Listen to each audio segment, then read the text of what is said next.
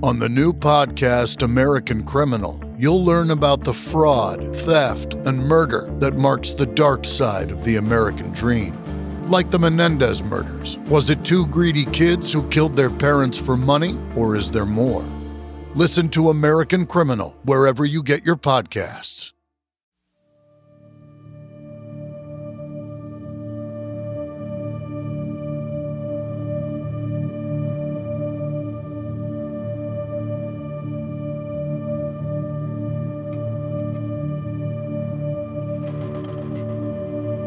Hey, thank you for checking out the Performance Anxiety Podcast on the Pantheon Podcast Network. As always, I am your host, Mark, and I am thrilled to welcome Corey Calloway and Joe Cardamone, a.k.a. Queen Kwong and Skeleton Joe, to the podcast.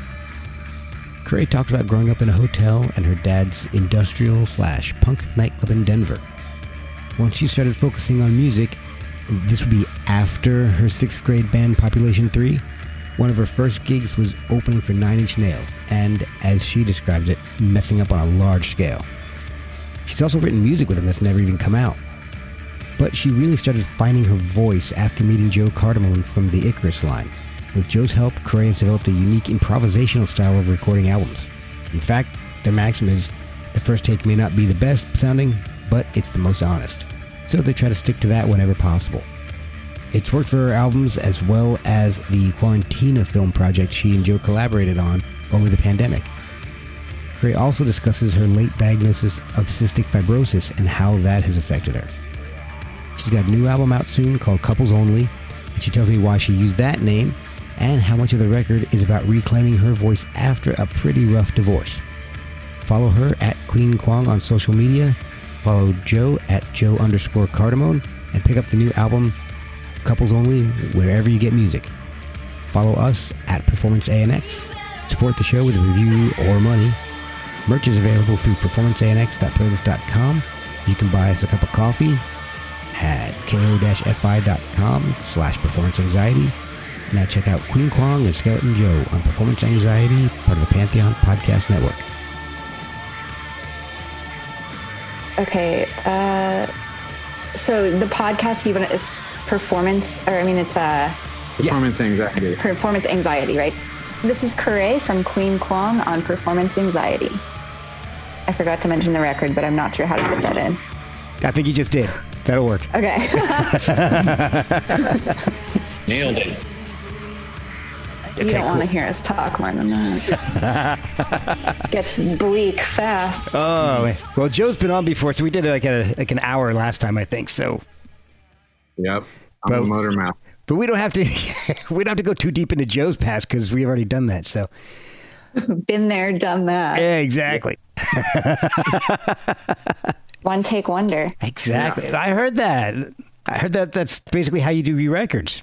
Yes. Yeah. So I definitely want to get into that. But before we get into too much, I want to find out a little bit about how you got into music in the first place. Was there a lot of it when you were growing up? Was there a lot in the house? Were you playing instruments, taking lessons?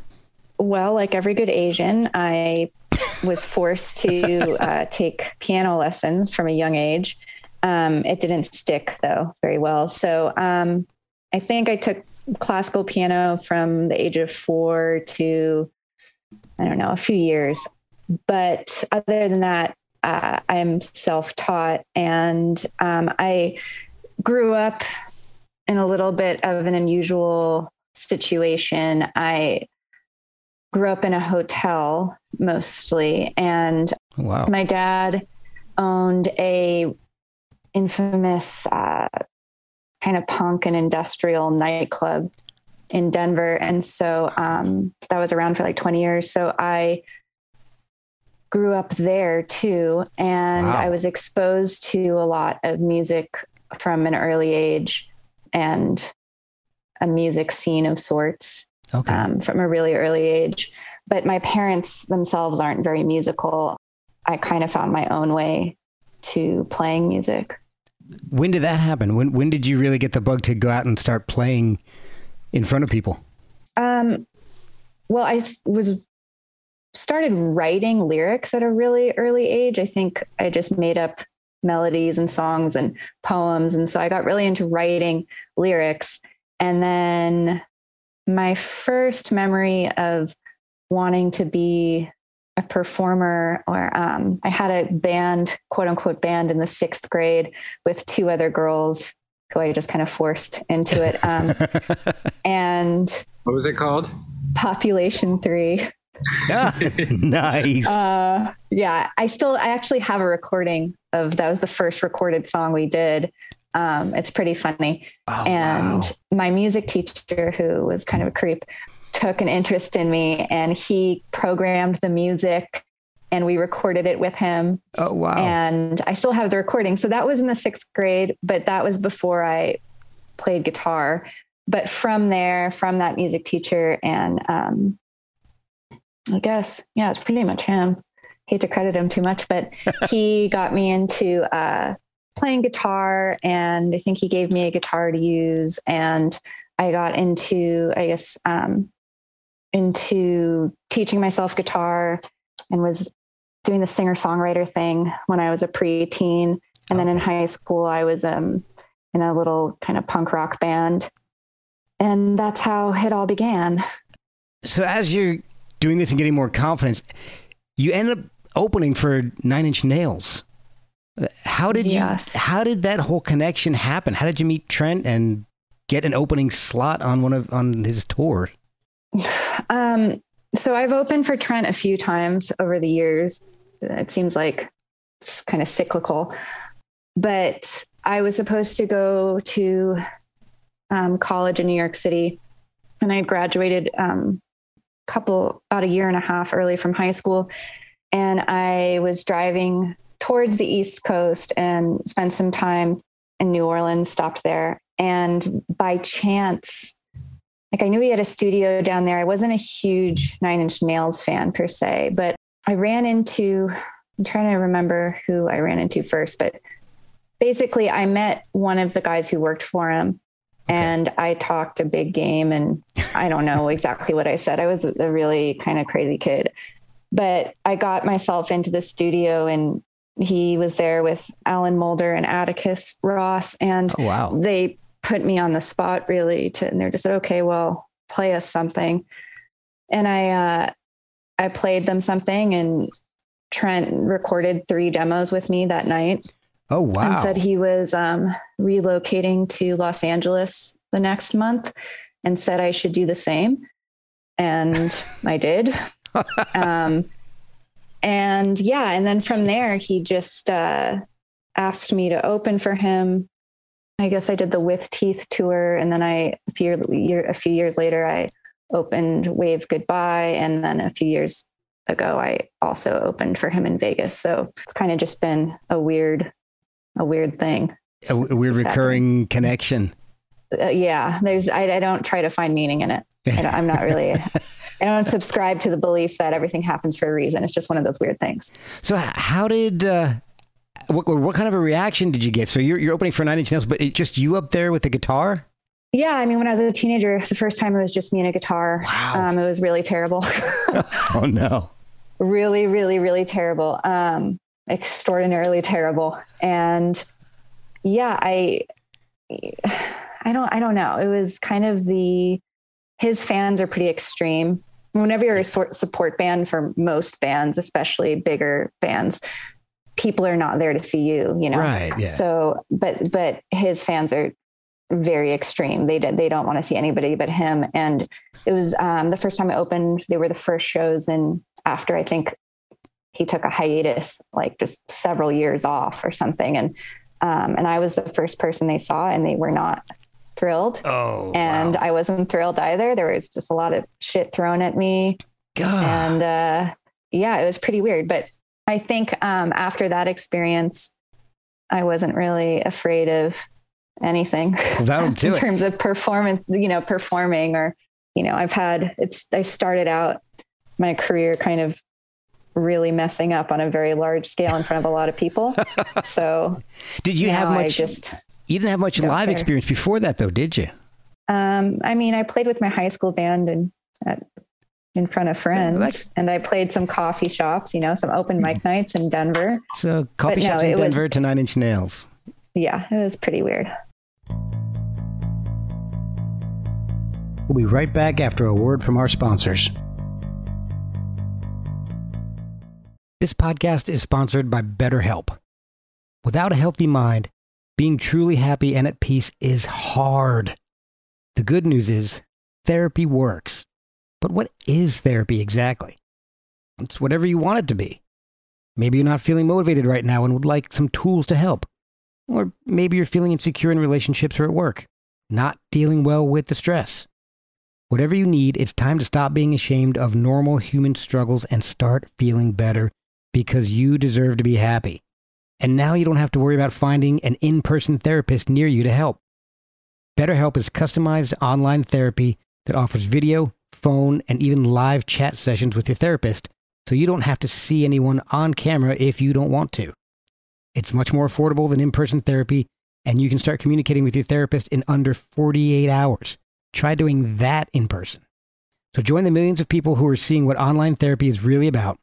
It's always a good time to invest in yourself because you are your greatest asset. And a special offer to Performance Anxiety listeners, you can get 10% off your first month of professional therapy at betterhelp.com/performanceanxiety. That's betterhelp.com/performanceanxiety. Thanks again to BetterHelp for sponsoring this podcast. Well, fast forward a few years, you end up releasing an EP, Bad Lieutenant. I spent some time thinking that I came around. That I still could trace the shape of his ugly mouth. He pulled all my teeth to mark me with his name. Now every night is the And then an album, were the songs much different? I mean, did any of the songs that you had been playing on any of the Nine Inch Nails tours, did any of them evolve, become anything that you ended up recording later? No. Okay. And I think I did, I worked with Trent at a studio out here when I first moved out here. I was working with him on some music and I really didn't like it. And I'm not precious when it comes to holding on to material that I don't feel great about. So I don't even remember really what I played initially for those Nail shows, but no, none of the stuff on my EP or any of the recordings afterwards were those songs. Now, I'm under the impression, and you can correct me if I'm wrong, but when you are going in to record your albums, it's a lot of stream of consciousness, improvisational lyrics. Is the music similar that way, or? Yeah. So I love this because this is like the only time ever, the first and probably only time that Joe has to just listen to me talk about myself. We'll bring Joe in a minute. Once we get we could extend the Zoom. Now I wish it could be longer. No, actually, Joe's a big part of this. I really struggled with recording for a long time because working with Trent and other pretty prominent producers at first, I hated recording and I really couldn't figure out a way to record anything and feel good about releasing it. So Joe, I'm not really sure how it first happened, but when we recorded Get a Witness, we started this creative process. It seems to be the only creative process that works for me. And I think I didn't realize how unusual it was until recently, really. But for Joe, it was, I think he was totally comfortable with how I do things. So we just were really compatible in this way where the creative process started being just an improvised thing where I'll go into Joe's studio and maybe he will start making a beat and I'll start playing guitar or maybe a bass line to it. It could be anything yeah. for a song, it's just like whatever, something happens and it's just like a starting point. Next. Okay. So we just kind of build off of that and we improvise and go with whatever's happening.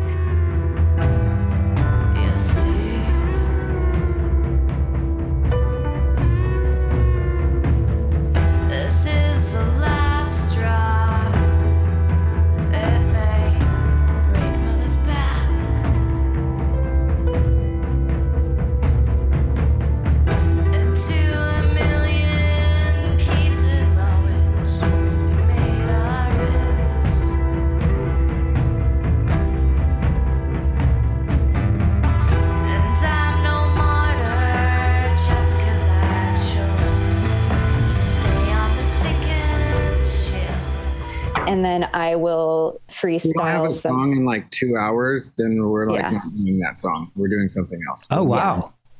I think and I know pretty fast, like if I'm not into something, I can't force myself to work on it. Okay. Yeah. So how do I mean, the immediacy of improvising like that is the only way I seem to be able to record, and Joe has no problem with it. He is really supportive. It's pretty much how I record, So Yeah. I got busted at the party the shoot this weekend. I walked into the room and Alexander, who I've recorded his band, is talking to the band we're doing the video for and bragging, or I don't know if it's bragging, but he's telling the guys that I wouldn't let him do a second take of vocals. He's like, you won't believe it, man. He won't let you do another take. It's it. That's one vocal you're done. And honestly, that's what I appreciate, because I was so used to, before that, it was just like doing so many takes, and it was lifeless and absolutely a miserable experience to have to do so many takes. Yeah. And I think for me, is it the best sounding version of the song that could ever exist? No, the first version is maybe not the best sounding or most perfected, but it's definitely the most honest. Yeah. And I think Joe and I appreciate that more, above anything. It is the most honest take. What's the first time you're ever saying those words out loud into a mic? So you still mean them, in the moment, which is... Yeah. It's like the most genuine, but it's not like you've spent a bunch, it's in real time. So it's not like it's been completely thought out. It's not polished, but that's not the point anyways. So how did you two meet? Italian guy and a Filipino walk into a bar. A priest and a rabbi walk into a bar. Yeah. I mean, we've known each other for so long.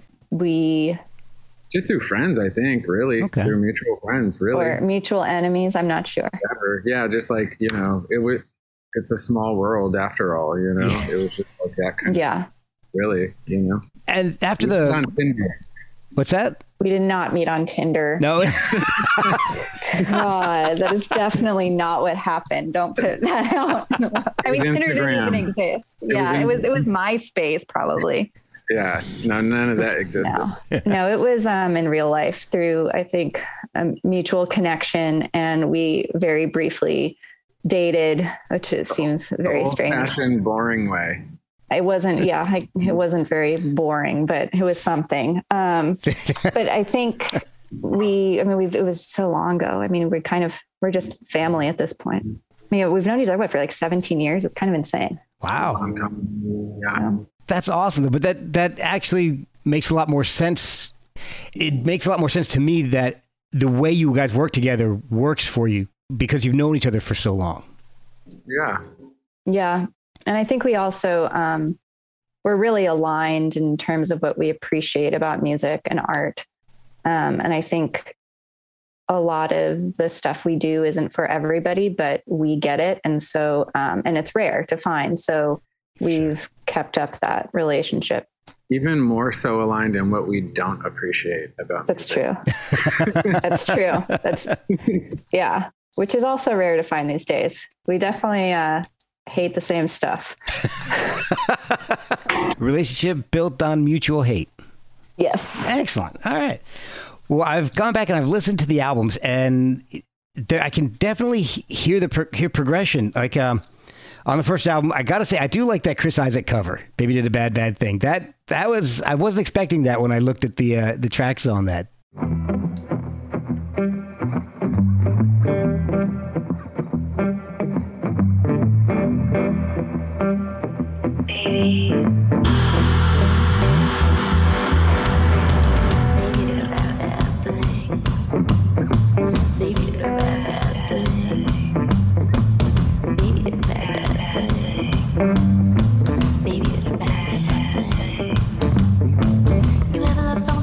You thought your little heart was gonna break in two. I didn't think so. You ever try with all your heart and soul to get your lover back to you? I wanna hope so. I'm not great at covers, but the ones that I, for some reason, gravitate towards are kind of you wouldn't think. But yeah, that was a fun. So I'm a huge Chris Isaak fan. So. Oh yeah, and then Love Me to Death. I mean, that, Joe, I can definitely hear your influence in that album, more so than Get a Witness to my ears. It sounds more. Wow, Joe doesn't want to hear that. I think he would disagree. Really? I don't know. Yeah, I wouldn't even know, to be honest, you know? Till all goes down your lane, I wish you just love me to death. I wish you love me to death. You had to choose the drugs and the sun, and I wish you the best. Yeah, I do the same, but I find myself less impressed. Till all goes down your lane, and all roads look the same, darling. But that's interesting. Cool. Yeah. Well, I think at that point, I think Joe had more of an influence actually on Get a Witness, to be honest. Was just the two of us. I mean, it was just the two of us really not knowing. And it was sonically very challenging. But we were both figuring out a lot, and we just did it. And then I put it out because I just needed to put something out, and it kind of drew a hard line in the sand in terms of being a pretty polarizing act. It's a polarizing record. It's hard to listen to. It's very stream of consciousness. we'll be right back after a word from our sponsors. Hey guys, I want to talk to you about socks for a second. Why not? It's a music podcast. But I tried a pair of socks from Boldfoot and loved them. I've only worn them once because my kids have stolen them. So in my household, that's the best endorsement I can give. And I guess it's fitting because the design I chose was Jailbird. The design I chose was Jailbird. I might keep that in. The socks are 100% American made, and 5% of all proceeds go to veteran charities. It makes sense, seeing that Boldfoot is a family and veteran-owned company. They have a huge variety of styles. So check out boldfoot.com and buy some of the best socks you've ever slapped on your feet. And help veterans while you're at it. That's boldfoot.com. We weren't concerned so much sonically about, things sonically. It was more just capturing the moment and putting it out. Okay. But I think Joe played it was only the two of us on that record. I think you were even playing drums or something, and you're not a drummer. I'm a fantastic drummer. I mean, listen to the record and decide for yourself. But it worked for what I needed to do in the moment. And then I think Love Me to Death was a little more, quote unquote, polished. That's a stretch, but it was a little more put together than Get a Witness. And then this one I think is a departure too. I think for both Joe and I, we always strive to challenge ourselves and not do the same thing over and over. One of the questions that popped into my head as I'm listening to this and reading about how you do record in a stream of conscious manner, when you go and you play live, are the songs the same, or are you doing stream of conscious live? No, I don't think anything is ever the same, and I never really play anything the same way twice. But if you hear Get a Witness, for instance, and then I play a lot of those songs live, actually, they've definitely evolved into something else, to the point where people would come up to me afterwards and say, geez, you should re-record Get a Witness with how you play it live or whatever. Because the thing is when you record like how we do, that's the first time. The recorded version is basically the first time we've ever played it. And then when you tour and you play the songs, 50, 100 times later, they evolve into, it's kind of the opposite of what other people do. Other people will play a song for a really long time, learn it, figure it out, figure out the kinks, let it evolve, and then record the record version of it, But for me, it's the opposite. So everything is pretty different live, and has evolved a lot, which I like, though. Like, I don't like going to shows and hearing the band play having them play exactly what it sounds like on the record. It's what's the point? Yeah, me either. I love hearing that. Might as well listen to the record, Yeah, might as well just stay home, which I'd rather do anyway. Exactly. I wanted to ask you about, and we can go into this as little or as much as you're comfortable with. You're diagnosed with cystic fibrosis. Was that after Love Me to Death or during or before? It was, I think, a month before Love Me to Death was released, but it was after we recorded it. Wow. Okay. Yeah. So can you kind of explain to me a little bit about the diagnosis, what it is, and how you found out what you were feeling to make you go and have the tests? It's kind of crazy because Joe was the first person so I was living in New York part-time because I was going to college there a few years ago, and I just suddenly started coughing up a lot of blood in the middle of the night. And it was probably like 3 a.m. in New York. So I called Joe because I figured he was on the West Coast. I FaceTimed Joe because I wanted him to see. Oh, wow. I was like, something. Yeah. So I woke up coughing up blood, and I thought it was a bloody nose. And anyone who's lived in New York knows, like, the radiators there in the winter, like, it really dries you out. I thought I had a bloody nose. I tasted blood in my mouth and then started coughing it up, and I couldn't stop coughing it up. And I FaceTimed Joe. I'm not even sure why. I was really freaked out, and I didn't know anyone else who would be awake. And he was on the West Coast, and I was the last one you wanted to call, but you had to call him. Yeah, I was like, that's my only option. Like how the story's going right now. Yeah. He would be awake. And Joe is just like, you need to go to the hospital now. I almost threw up when he almost threw. He was like, don't show me that. He's like, hang up and call 911. Yeah, it was a full sink full of blood. Wow. It was a lot. Gnarly. Oh my God. It was pretty terrifying. It was really strange. But yeah, it was a full sink of bright blood, and I couldn't stop, and I felt like I was choking. So I ended up having to call 911, and I got rushed to the hospital. And at first they thought I had like tuberculosis, and they couldn't really figure it out. And I was quarantined. And then they sent me, after hours of being in the emergency room, they gave me a Z-pack of antibiotics. And I'm like, oh, we think you just have a lung infection. You'll be fine. Oof. And so I went about my merry way. And then about 12 hours later, the same thing happened again. Mm-hmm. And I was with another friend who took me to a better hospital in the city. And they ran a CAT scan, and they also put a camera, a bronchial camera down my lungs, and saw that my lungs has a lot of scarring. Wow. And they said, this doesn't usually happen with people your age unless they suffer from cystic fibrosis. And I didn't know what that was. So it is a lung disease that you're born with. And usually I think 90% of people are diagnosed as infants or newborns, really. And yeah, it's strange how it manifests in me, because I think the average life expectancy now is 40.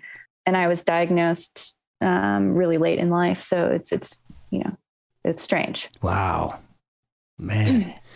So I'm assuming that had an effect on what you do, how you write, the music that you make, and your outlook on things. I mean, my outlook on things has always been a little dark, so I'm not sure it could get much darker. I think I was diagnosed probably only 2 months before the rest of my life fell apart. And so I don't even think I had time to really process the diagnosis. I just kind of went into survival mode to get through everything else that was going on, and the immediate, my immediate needs, and put the diagnosis and whatever it meant on the back burner. And it probably still is to a degree, because I think I've just been focusing on getting back on my feet after going through a divorce, et cetera, and my life being turned upside down. So yeah, I'm not sure I've even really gotten to really process what the diagnosis means. I just, maybe I'm just still in the denial phase. I don't know. Oh, well, look, I'm really thrilled with discovering you, really, and through Joe. Because when he was talking about Joe on when he came on the podcast, and you guys were in the middle of doing the Quarantina project, which I just fell in love with. I thought that was incredible. I mean, my favorite video of that whole series is Cluster B.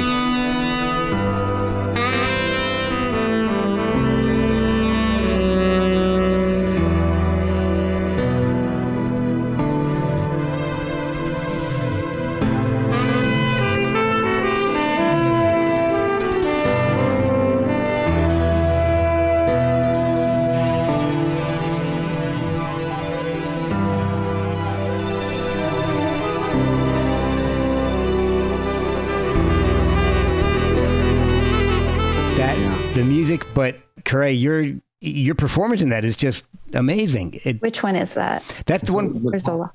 Crying. Oh, of course, the crying. Yeah. That is just such an emotional video. It's amazing. It really is. Thanks. I mean, I feel that was that project came along, I think, when we both really needed it.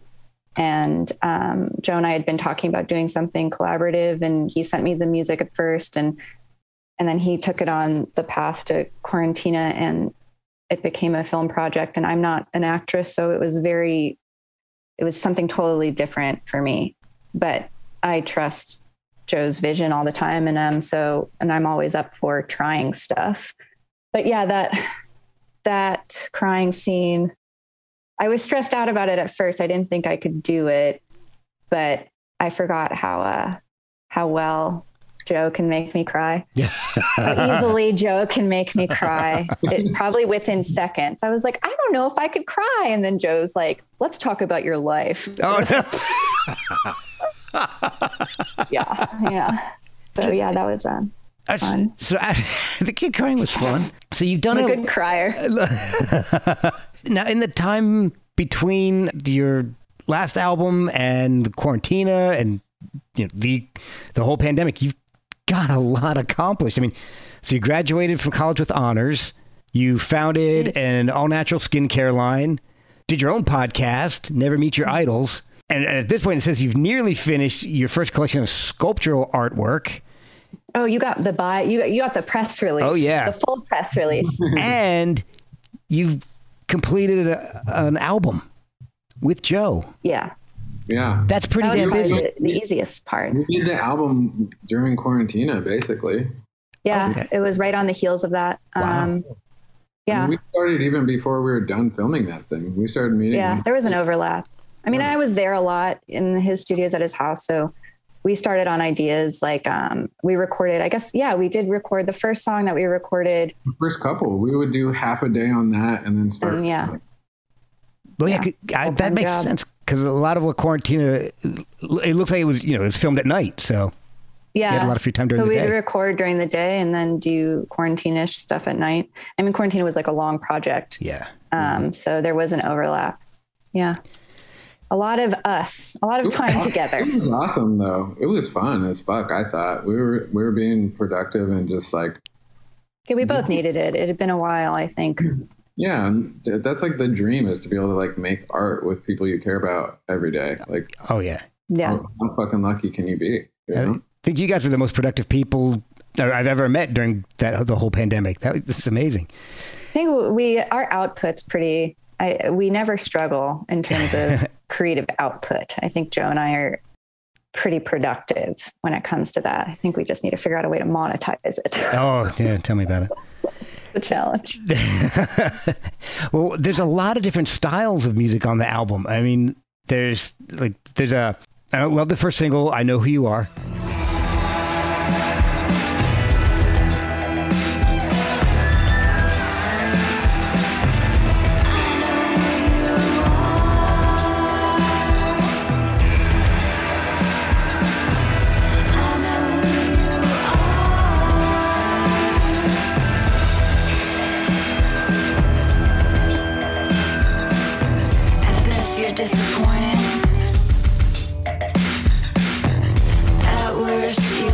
Got like a 50s, 60s doo-wop sound on the Run.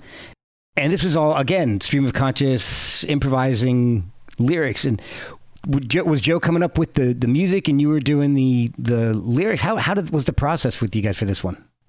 Was it I think this record, actually, of course, everything's always, 50-50 between us. But I think this is the record where I can take a lot of the credit for more music than before. I think I've always written music, but I think Joe, we got into we inspire each other in a way where Joe usually brought the initial music to the table and I would bring lyrics.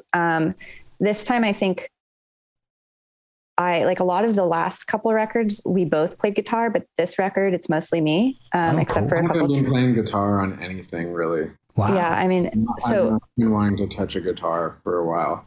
and I think it just made me rise to the occasion, and it felt really good. It was really empowering to have this record really be a showcase of what I can do. And Joe is always inspires me and supports me and kind of brings out the best in me. But I think I could take a lot of the responsibility for the music and in terms of the guitar stuff. But Joe is really great at coming up with beats and synth lines. I just find the parts that are missing. You know? Yeah, it's that's pretty. really like what I'm there for. I think you also like bring out what, you know, when I'm going down a path, he's able to kind of just say, yeah, stick with that, go with that, you know? So it was, I don't know. I'm really proud of this one. I mean, I'm proud of them all, but this is a departure for me because I finally felt confident enough to really take the lead with the music too. There's a few songs that sound like they're a little on the nose about the divorce. Is that the case? Like Morning Song? Yeah. And My Biggest Mistake? Oh. Big rock star standing next to me. None of these pussies equal sex to me.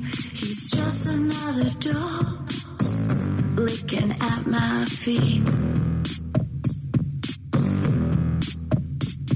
You're stuck in shit, surrounded by these flies. Eager motherfuckers always take his side. You needed a crowd just to feel that you're alright. You're the biggest mistake I made. In a life of regrets, I'd say. Wanna burn down the house we made. Oh yeah. I mean, for sure. That was that was very intentional. I wasn't trying to be poetic on this record. It is pretty fucking straightforward what happened. Yeah. And it's really the only way I have to reclaiming my voice in a way and setting the story straight. And so I wasn't trying to be coy or beat around the bush.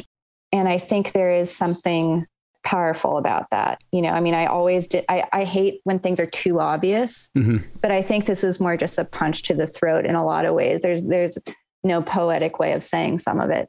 Right. I'm not trying to hide anything. You know, it was a very cathartic record because of that. How did you choose the title, Couples Only? I went roller skating in a skating rink here, and there was a couples only sign. And when I play live shows, there's always a point where I'd play one of the more, you know, the slower kind of ballady songs. And I would jokingly say like, oh, this song is for couples only. But I thought it was funny that this record is a lot about loss and the downside of romanticizing love. And it's a divorce record in a lot of ways. So I thought it would be funny to call it Couples Only. Well, one of my favorite songs is actually one of the more touching songs, Stanley R.I.P.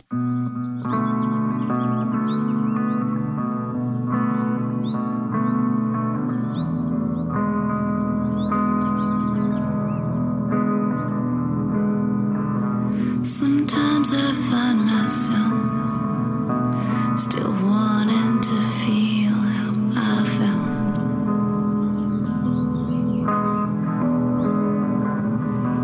when you held me close after we found the dead animal under the house.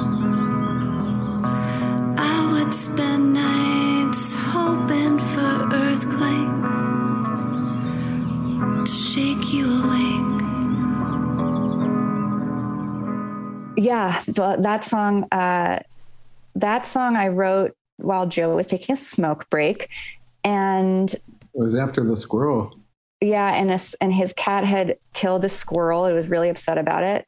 So it really is about a dead squirrel, but it brought out a lot of, obviously it's a really raw song. It brought out a lot of emotions, and you could hear all the birds in the background because the doors were open. So there's a lot of noise in that track because I wrote it while we were on a break. So the studio doors were open and we just left it as is to preserve kind of the visceral aspect of it. That's exactly the word. That's perfect. and it's one of my favorite songs. That and I Know Who You Are are my two favorites on the album. So, and you've got some great guests. You got Roger O'Donnell from The Cure, Christoph Hahn from Swans, who loves Swans. Before I get to the socials and how to get to the album, because we are running out on time, what does EMDR ATM mean? We're not allowed to say it. No? Yeah. I'm not sure. This could be triggering for some people, so I easily offend, I guess. Nearly had me convinced that I deserve it.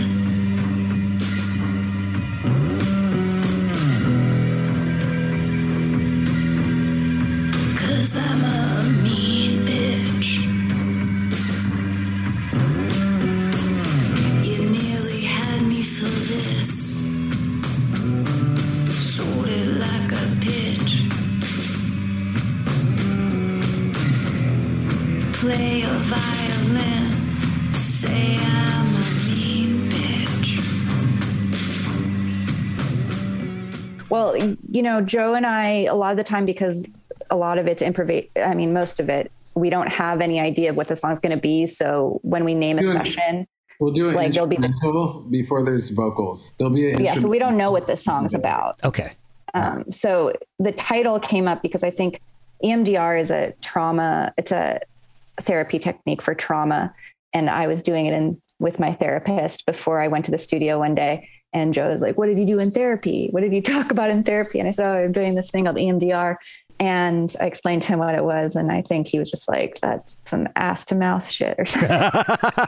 So he said something crude.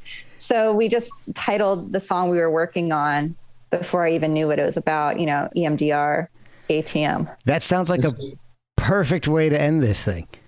Yeah, there you go. So how can people find the album and pre-order it and follow you on social media to find out what you're up to? And well, it's at Queen Kwong on pretty much all socials. And the record comes out July 12th on a label called Sonic Ritual. There'll be pre-orders for a limited run of vinyls that we're announcing soon. That'll be, I'll announce it through my socials and also through Sonic Ritual. And we have a bunch of singles coming out still beforehand. 2 singles are already out. And I think it's available to digitally pre-save on wherever you do that. I did see that. So, yeah. Joe, got just like a minute or two. Do you have anything that you're working on that you want to let us know about? No? No, I don't know. Yeah, not really. I've been... They're doing a bunch of music videos. Yeah, I've been directing a lot of videos, and I'm supposed to do a new album here this year. Supposed to. Oh, wait, this is what we should be talking about. We're trying to put together a tour together. Oh, awesome. So for probably UK and Europe. So we're trying to do that later this year. We need to start talking about that. The Masters of Disaster tour. Oh, man. That is awesome. Big bummer. Well, when that comes out, maybe we'll get you guys both back on and we can get some more details about that. Yeah, we'll try to sort it out. Yeah, I hate rushing you guys. I'm so sorry. No. Thanks for having us. Oh, my pleasure. Cameo by the dogs. Thank you guys so much. Thanks so much. Thanks for the chat.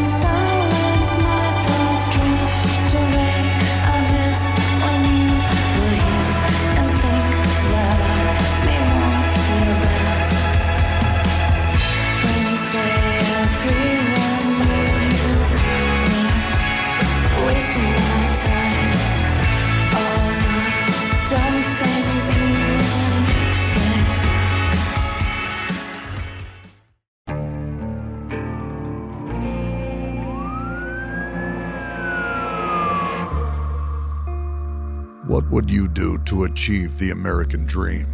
The big house, the happy family, the money. 911, what's your emergency? Would you put in the hours? Would you take a big swing? What's the problem? What's the problem? Would you lie? Would you cheat? Were they shot?